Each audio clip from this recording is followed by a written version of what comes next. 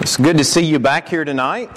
Hope you've had a good afternoon. And as was announced this morning, tonight's lesson will be a little bit different. It won't be classic preaching in that sense of the word, but I think it's going to be some important material. I'm thankful for all of the well wishes, for all of the encouragement, and obviously I won't be here next week, but my thoughts will sure be with you all about 10 a.m. Next Sunday morning as you all begin the new journey with Barry. And so that's going to be a great thing. It's been an honor and a privilege for me to serve during this interim time, and thankful for new friendships that in my mind will be lifelong. And so very thankful for that. I want to open tonight with an article that Tom Holland included in a book of his called Steps into the Pulpit. This was all the way back in 1975, and so you're going to hear some numbers that sound kind of strange. Well, I don't know if he wrote this article in 75. He included it in a book in 75, and so it goes back a few years, but I think you'll understand the gist of the article. He says, after years of searching, the perfect preacher has finally been found. He preaches exactly 20 minutes and then sits down. He condemns sin but never hurts anyone's feelings.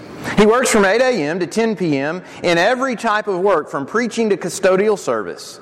He makes $90 a week, wears good clothes, buys good books regularly, has a nice family, drives a good car, and gives $30 a week to the church. He also stands ready to contribute to every good cause that comes along. He's 26 years old and has been preaching for 30 years. He's short and tall, slender and heavyset, handsome but not overly so. He has one brown eye and one blue eye. His hair is parted down the middle, left side dark and straight, right side brown and wavy. He has a burning desire to work with teenagers and spends all of his time with the older folks. He smiles all the time with a straight face because he has a sense of humor that keeps him seriously dedicated to his work. He makes 15 calls a day on church members, spends all of his time evangelizing the unchurched, and is never out of the office. This is going to be an unusual lesson tonight. When a couple is going to get married, we look at them very oddly if they are frowning on premarital counseling. That's an important thing. I'm looking at y'all, yeah. I know y'all going to get married. I'm going to assume that you've had some premarital. If a couple doesn't sit down with somebody and start to try to understand what marriage is going to be about, we'll look at them and say, well, you really ought to rethink that. But a lot of times, and in a lot of ways, a preacher's relationship with a congregation is a bit like a marriage. And so sometimes it makes sense to sit down and think about that relationship. And it's not something that we talk about a lot. Now, I typically will present this lesson in a congregation where the church is in the process of changing preachers. I've done this lesson for churches where they have no idea who their next preacher is going to be. I've done that when the preacher's been hired and he's just not here yet, like is the case with Barry. I've actually presented this lesson with the new preacher sitting in the room. The church brought him in for a couple of weeks to kind of move in and get acclimated before they put him in the pulpit. So I presented this and the guy was sitting right there in the room. And so various situations, but I believe it's worth spending some time considering how this important relationship can be strengthened and improved. There are resources that talk about the preacher and his work, but what I've found is most of the time the resources are directed for preachers who are learning to be preachers. So they pick up something, okay, this is the work of the preacher. Most of that's not directed at the church as a whole. Now, Willard Conscience, in one of his workbooks called Do You Know the Brethren, he had a chapter on the work of the preacher. But some of what we're going to think about tonight comes from a book that was written about a decade ago. It's called The Great Commission Part 2, Becoming the Hands of Christ. It was written by Glenn Newton and Steve Cummings, two friends of mine. And when they say The Great Commission Part 2, what they're talking about is, okay, what happens after somebody becomes a Christian? Well, in their book, they devoted a chapter to the work of the preacher. And so I hope as we dive in and as we think about these things tonight, all I want to do is cause us to think, maybe help us grow a little bit. I want your relationship with Barry to be everything that it can be. And so as we start, think about what's at stake. Shepherds have a responsibility for the flock, leading the flock, feeding the flock, deciding, okay, from the Word of God, what is the congregation going to feed on? Now, they may have Ryan preparing a curriculum for the adult Bible study, but a great deal of what happens from the pulpit, the shepherds, they select a preacher, they bring him to work with the church, and so the church is fed in one sense by that preacher that the elders have engaged for this work. Studies have concluded that the church, the congregation, will take on the personality of its preacher in about year 7. Now, you may or may not agree that that's a good thing. I don't have an opinion on that, but think about if a church, and it's another way of saying a church will do its best work with a preacher beginning in year 7. But think about how many times the relationship never makes it that far. And I wonder if it's a situation where maybe the expectations are too low. There are some churches where they just have an expectation that pulpit is going to be a rotating thing about every 3, 4, 5 years. I mean, we're going to have somebody new in there. That's just how that church operates. But I also wonder if the expectations could be too high. I wonder if there are preachers that are out there looking for the perfect congregation, which does not exist. And so when they don't find the perfect church, then they're ready to move on. Well, that's expectations that are too high. And then I wonder sometimes if there are churches that are looking for the perfect preacher because that guy doesn't exist either. And so I wonder sometimes, since the expectations aren't met, I wonder if the relationship either fails completely or the relationship never reaches its potential. And so we want to begin by talking about, okay, what should you expect from your preacher? And there are some things you should expect. And as we set this up, I want to think for just another moment or two about expectations. Are there any expectations that you have for your preacher? What are they? Are they reasonable? Are they communicated? I believe it's important for shepherds to communicate to the church some of the expectations that they have for the preacher. So expectations, leadership to preacher, and then leadership to the church, because in so many cases when you hear about trouble going on, there's a lack of clarity and there's a lack of communication, and so everybody's not on the same page regarding what's supposed to be going on.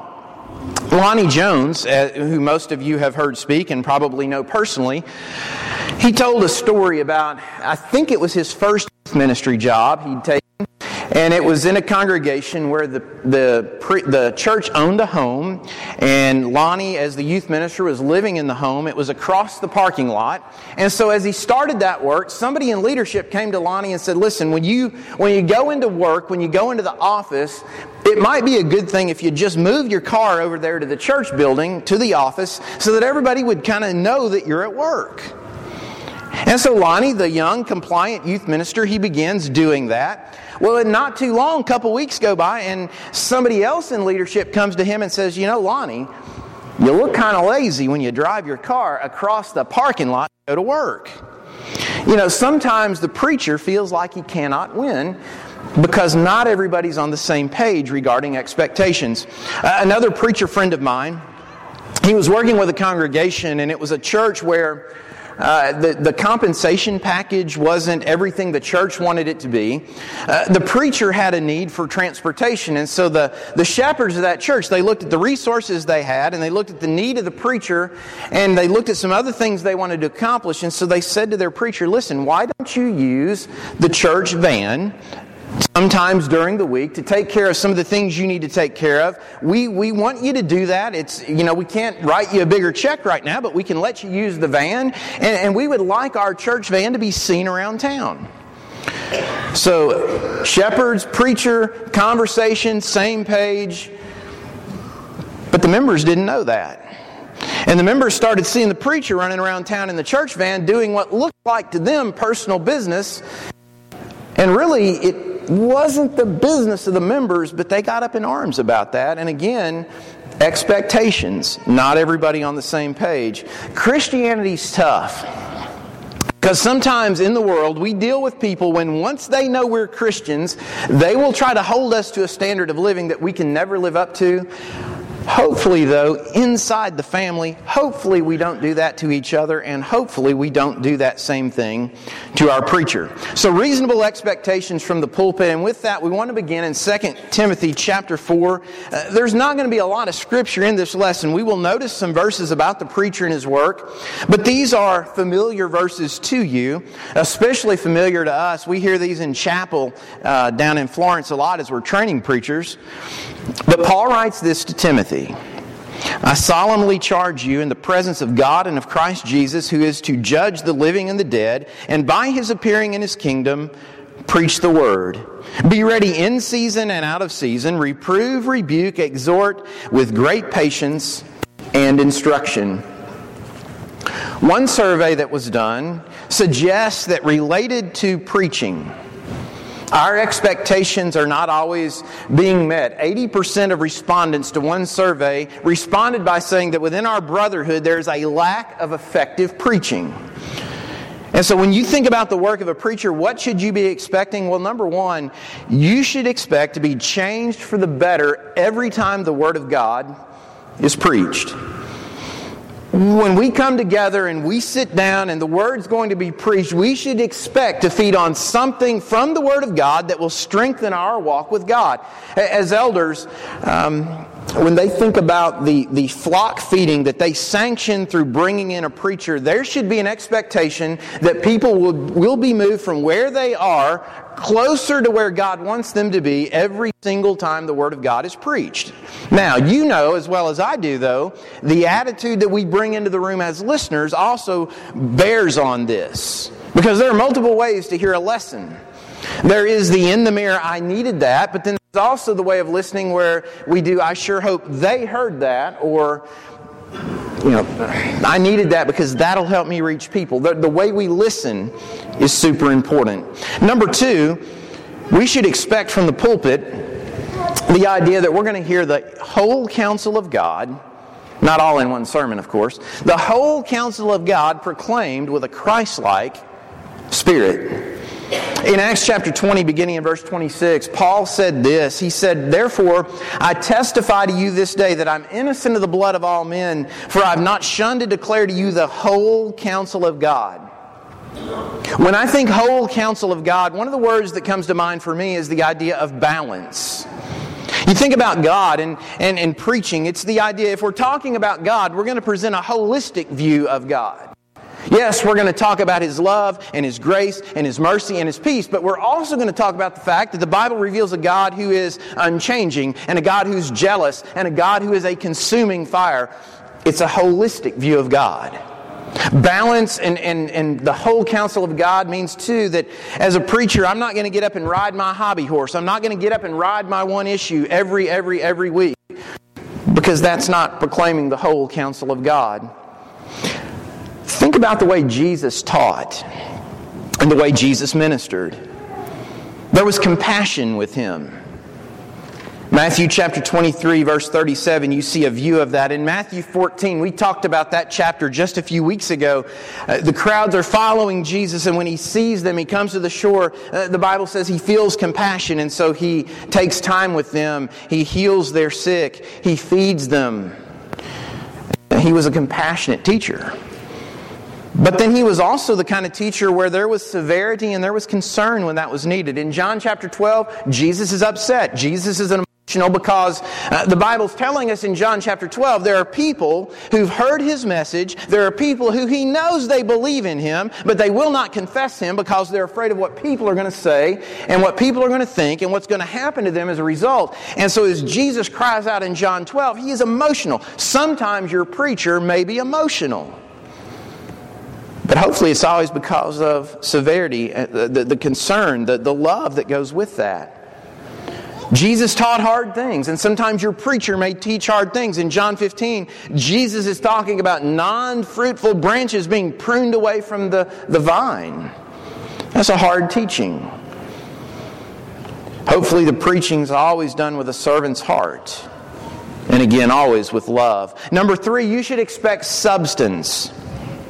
Your preacher should be prepared. Your preacher should be interesting. There should be passion in the preaching. The good news from God's Word should never be boring. I looked for a clip of it on YouTube. I was going to show it. I could not find it. If you're an Andy Griffith watcher, you may remember there was an episode where Andy Griffith got himself in a bit of trouble because he was in town sitting on a bench talking with a person in town, and they got to talking about their preacher. And they were talking about the fact that the preacher was dry as dust. You remember that episode?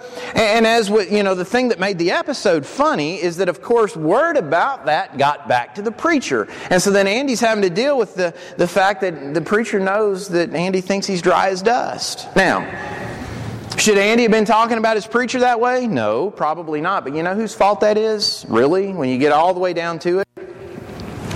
It's the preacher's fault.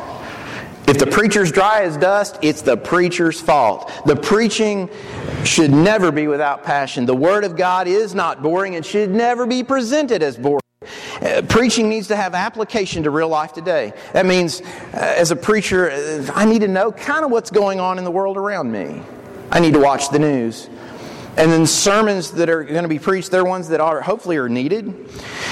And I would say this, most preachers welcome when you come to them and say, listen, when you can work it in, I think we could use a lesson on X, Y, or Z. Most preachers like to know that there are things that the church is interested in hearing about. Number 4, you should expect, and I've kind of alluded to this, that every sermon will be bathed in prayer and delivered in love. You remember Ephesians chapter 4, verse 15, where Paul talks about speaking the truth in love. Several years ago, Philip Hines, one of our graduates, he preaches in Hartselle, Alabama, has preached there for years and years, but he came in and he was delivering a session for our alumni about how to preach like Paul. What do you see in Paul's life that can help you as a preacher? And as Philip was teaching that lesson, he talked about the idea. He said, I like to get to that church building early on a Sunday morning because I like to get there and kind of be by myself so that I can spend some time bathing that lesson in prayer before I preach it. You got to remember, when a preacher gets up to preach, some sermons are more difficult to preach than others. Lessons on specific sins, the classic line is, well, yes, I want my preacher to preach on sin, I just don't want my preacher to preach on my sin. And sometimes a preacher knows that I'm covering ground today, that I know somebody in this church there's a problem here. That's not always an easy lesson to preach. Sometimes it's a specific topic. Sometimes preachers struggle with presenting the Christian's relationship to the political world or, whatever it may be. If it's easy for the preacher to climb into the pulpit and beat people up via the sermon, it probably means that love is missing. And when a preacher loves, remember the idea that some sermons are going to be harder to deliver than others. And so those are some expectations for the pulpit, but then let's also talk about some reasonable expectations for ministry. 2 Timothy chapter 4, second part of verse 5, Paul writes to Timothy, do the work of an evangelist, fulfill your ministry. What should you expect from the ministry of your preacher? Well, number 1, you should expect ethics. Preachers are unsupervised workers. A lot of the work that a preacher does, the only one watching is God. And so ethics had better be there. Integrity. The life of the preacher hopefully looks like what he's getting up and talking about on Sunday. The preacher should pay his bills. One preacher with whom I'm closely acquainted, he ended up in an interim work that lasted 2 to 3 years. And the reason he was in this small town working with this church is because the preacher that had been there before had decided he just wasn't going to pay his taxes. And so when the IRS started contacting the church, well, that was bad news. And that church felt like the preacher had really hurt their reputation in the community. The preacher should pay his bills. The preacher should be an upstanding citizen of his community. Then you also should expect participation from the preacher as an involved member of the church family. Several years ago in a class, the class was ministry in the local church. Okay, how does ministry work? The instructor was bringing in guest lecturers who were preachers, And Charles Abernathy, who preaches down in Florence, came in to talk to us, and he was talking about something that had happened with him. He preaches at Chisholm Hills down in Florence. And so they had planned a night where they were going to be painting a nursery or painting something. And so 7 o'clock, whatever time it is, shows up that weeknight. Well, Charles shows up to help paint. One of the members stops Charles and says, "Well, Charles, haven't you already been here all day? What are you doing up here tonight to paint?" And Charles was kind of taken aback by that. And he said to that member, he said, "Okay, well, didn't you go to work today?" And the member said, "Well, yes." And Charles says, "Okay, so you were at work today, and I was at work today, and now we're both up here to work on this project at church. What's the big deal?" Well, the member said to Charles, he said, "You're the first preacher I've seen in a long time who's willing to get involved that way." Now, I think that's wrong. I think most preachers are willing to get involved that way and do get involved that way, but the problem is, we always remember the guy who chose not to. The participation as an involved member of the family is normal. And then finally, number 4, you should expect from your preacher imperfection. Jesus alone qualifies as the perfect preacher or minister, however you want to think about that. The Apostle Paul might be a close second, but most of us would hire neither of them because neither one were married. Any person who's still trying to grow is going to make mistakes. And you ought to expect that. Preachers are quite obviously human. And so those are some things that you should expect from your preacher. But the other side of that is, what is the preacher expecting from the church? What does the preacher expect from the congregation? Now, I opened with Tom Holland's article published in 1975. The first place I saw that was not in reading Tom Holland's book. A friend of mine was going to work with a new congregation, and one of his first bulletin, he published that article for the church, and then he followed up and said, "Listen, there's a reason that I've done this. As I come to work here, there's some reasons that I want to be your next preacher. There are some reasons that I want my work to be as successful as it can possibly be." And these are the things that my friend Neil listed. He said, "Because my wife and kids will listen to me more than any other preacher." He said, "Because I may be the last preacher some of you will hear before entering into eternity." He said, "Because I owe a debt to my Lord. Because I have the privilege of turning hearts to Jesus. Because I want to help you go to heaven." There are some reasons that a preacher is seriously committed to his ministry. And so hopefully the preacher is attempting to the best of his ability to serve the congregation as a man of God. And when you think about that, I think of Paul's words of thanksgiving.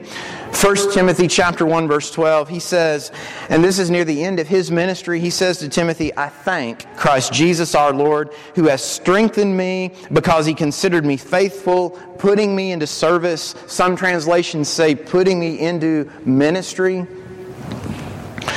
And so as the preacher serves the church, he's hoping that the congregation will provide a sense of security for him that can be broken down into 3 basic categories. When I was putting this lesson together several years ago, I started listing things that a preacher might be expecting or looking for from the church. And then as I read the Commission Part 2, I realized that everything I was listing could be broken under the 3 categories you have in your lesson notes tonight. And they put these categories in the book, and everything that I was writing down fell under these. And so, briefly take you through them. Number 1, the preacher is looking for a sense of spiritual security. Now remember, God doesn't call perfect people into ministry. Just like He doesn't call perfect people into Christian living. See, the preacher would want the church to remember, hey, I struggle with temptations too. Preachers have weak moments. The preacher, and especially if he's a younger guy, he's thinking, I'm not an elder, I'm not a shepherd yet, I'm likely not even qualified to be one of those yet. I'm still building a track record of success in my journey. I'm on the journey too. See, the classic question in ministry is, who ministers to the minister? Because the minister, he may be ministering to you, but there may be those days where he's going through the valley and he actually needs you to minister to him. The preacher's also thinking under this idea of spiritual security. he needs and wants close relationships within the church family. He needs an inner circle just like we all have, but there's a problem with that. Close relationships are scary for a preacher for a couple of reasons. He needs an inner circle, but if he forms one within the church, one of the problems that he's going to face is someone will accuse him of playing favorites. That's not what he's trying to do. It's just that, like anybody, certain personalities he gravitates toward and becomes closer than to maybe others. The other thing that's a little bit scary for the preacher is someday I may move, and the closer I am to people, the more it hurts when I go. But he wants and needs those close relationships. The second thing is a sense of job security. And let me try to set it up this way. In a church like this, the preacher's thinking, it's hard to have 6 bosses. And in a eldership where everything's running the way it's supposed to, the elders function as one, they speak as one. But even in the best of elderships, that doesn't always happen. And so the preacher's thinking, it's hard to have 6 bosses. Please don't make me feel like I've got 400. One of the reasons, or one of the things that, as we're training young preachers, we'll talk to them about, the thing that troubles me the most is to see a young guy get ready for ministry, get ready for preaching, get ready for service, and to take his very first work out of school in a church that has no elders. Because what he's doing is he's just gone to work for 50 people, 60 people, 100 people. He's going to feel like he's got 100 bosses, and the pressure in doing that is huge. The preacher would want you to think in terms of the idea that, hey, as we interact and as we do life together, as we do church community together, the preacher, and he's not always going to have the courage to say this to the church, but he's thinking, I sure hope they remember that Matthew 18 verse 15 applies to me too. You remember that verse, don't you? That's where we're dealing. Okay, if somebody sins against me, how do we deal with that? Well, Matthew 18 verse 15, if your brother sins, and some translations say sins against you, go and show him his fault in private. If he listens to you, you've won your brother. Preacher's thinking, that applies to me too. Jesus didn't put exclusions on it. He didn't say if your brother sins against you, unless it's your preacher. Do we live that one out? Because so many times 2 things happen. If the preacher says something I don't like, I do one of 2 things. I may run to the elders, or I may just start talking to anyone who will listen. And neither of those really are biblical according to Matthew 18 verse 15. And there's a really good reason to go to the preacher first. How many times have you seen or had a situation in your life where there was a big mess and it all came back to miscommunication? It happens all the time. So you go to the preacher and you say first, okay, is this what I heard you say? And the preacher says yes or no. Okay, if this is what I heard you say, is this what you actually meant? Those are 2 great questions, because sometimes communication never happened. The preacher said one thing, I heard something completely different. Or the preacher said something, and I assumed meaning that the preacher didn't have in what he said. And so a conversation one-on-one can solve that right out of the box.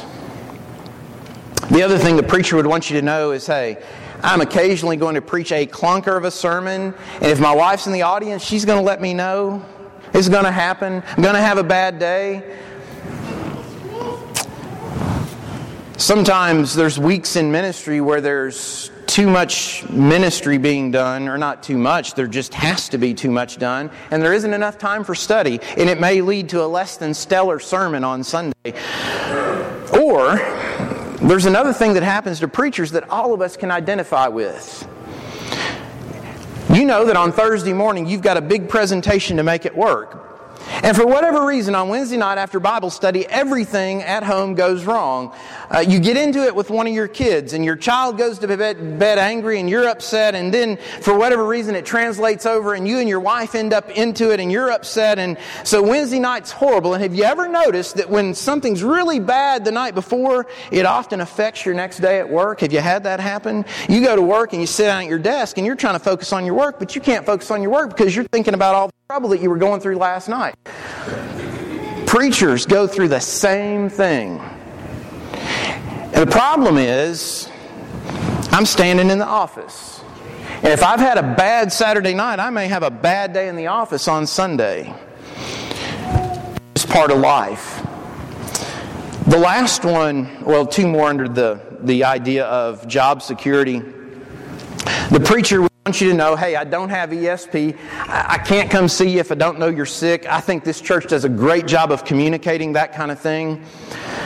And then, as with any profession under job security, the preacher would want the church to be thinking, hey, continuing education, invest in me. If you'll invest in me, what you invest in me to educate me and continue my education, it will not only bless me, but it'll bless the church. It'll bless our relationship. And then the last one is a sense of financial security. And times have changed related to that.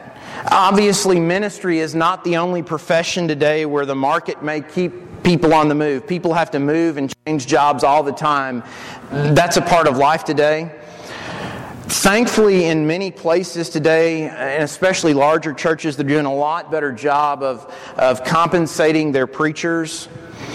But sometimes there's still churches where, the compensation thing, what they're trying to do is see how little they can get away with. And the preacher's sitting there thinking, well, stuff at Walmart, it costs me the same as it does you. And my kids, they're going to need an education. And it's just this idea where the preacher's thinking, please don't make me feel bad or guilty about the salary that you pay me. Because he's thinking, I went to school, this is my profession, I trained myself professionally to do this work. And I'm already having to overcome the stigma of being a preacher. You ask any of our bankers who the last guy they want to see come in asking for a loan is. And in a lot of cases, they're going to say, most bankers will tell you that one of the last people we want to see asking for money is a preacher. There's a stigma that goes with being a minister. And it's sad because a few guys who really messed it up have created a bad stereotype for a lot of the others. And then finally, the preacher would want you to remember that it kind of feels strange to him that in a lot of cases, and a lot of larger churches are doing better with this, but in a lot of places, it's really a weird feeling for the preacher that everybody in the church knows exactly what the preacher makes. If you've been in a company where you lead people, you've got a team of people that report to you, you know that one of the things you talk about with your people is, hey, you don't discuss salaries. And you talk about that because you know, and you've experienced it, when people talk about salaries, then people get their feelings hurt. It's just not appropriate. But then you think about the model that we've perpetuated in the church through the years. I don't know if it goes back to some of what we borrowed from the denominational world where the preacher was the pastor and he kind of ran the whole show. But I was talking to a guy about this not too long ago, not too far away from here, and we were talking about this issue, and he said, yeah, it's weird to me. He said, my salary's posted on the bulletin board. And most of us, in going to work on a daily basis, that's not what we'd want at our company, but we've called that normal in a lot of places in the church. Now, a lot of larger churches are doing better. They'll combine all the salary information into one place, and when they report numbers, it comes out all together. The other thing, though, to think about here, sometimes even if the preacher's used to that, and the preacher, if it doesn't really bother him, sometimes it's a much bigger deal for his family even than it is for him. Because you think about what we do. We go out and we find a new preacher, and we invite him to move into our town, and he comes into town knowing nobody except the church family, and so the people who know him best, the people he's going to do life with, all pretty much know his financial business. It's a weird model. I don't expect that we'll fix it overnight, but just by talking about it, I hope we're a little bit more sensitive to the idea that some of the way we do things are just a little bit strange, and that by maybe realizing that they're strange, we can make it better over time. Overall, the preacher hopes that the congregation will remember some words from a song simply called Superman. It was written by Laszlo Bain. But the line from the song is, I can't do this all on my own. No, I'm no man. I know this church isn't going to expect that, because I know how hard this church works, and I know how many people in this church get involved in ministry, and so I don't expect that from here. I know you're expecting your preacher to come in and facilitate the good work that you're already doing, and I'm excited about the future.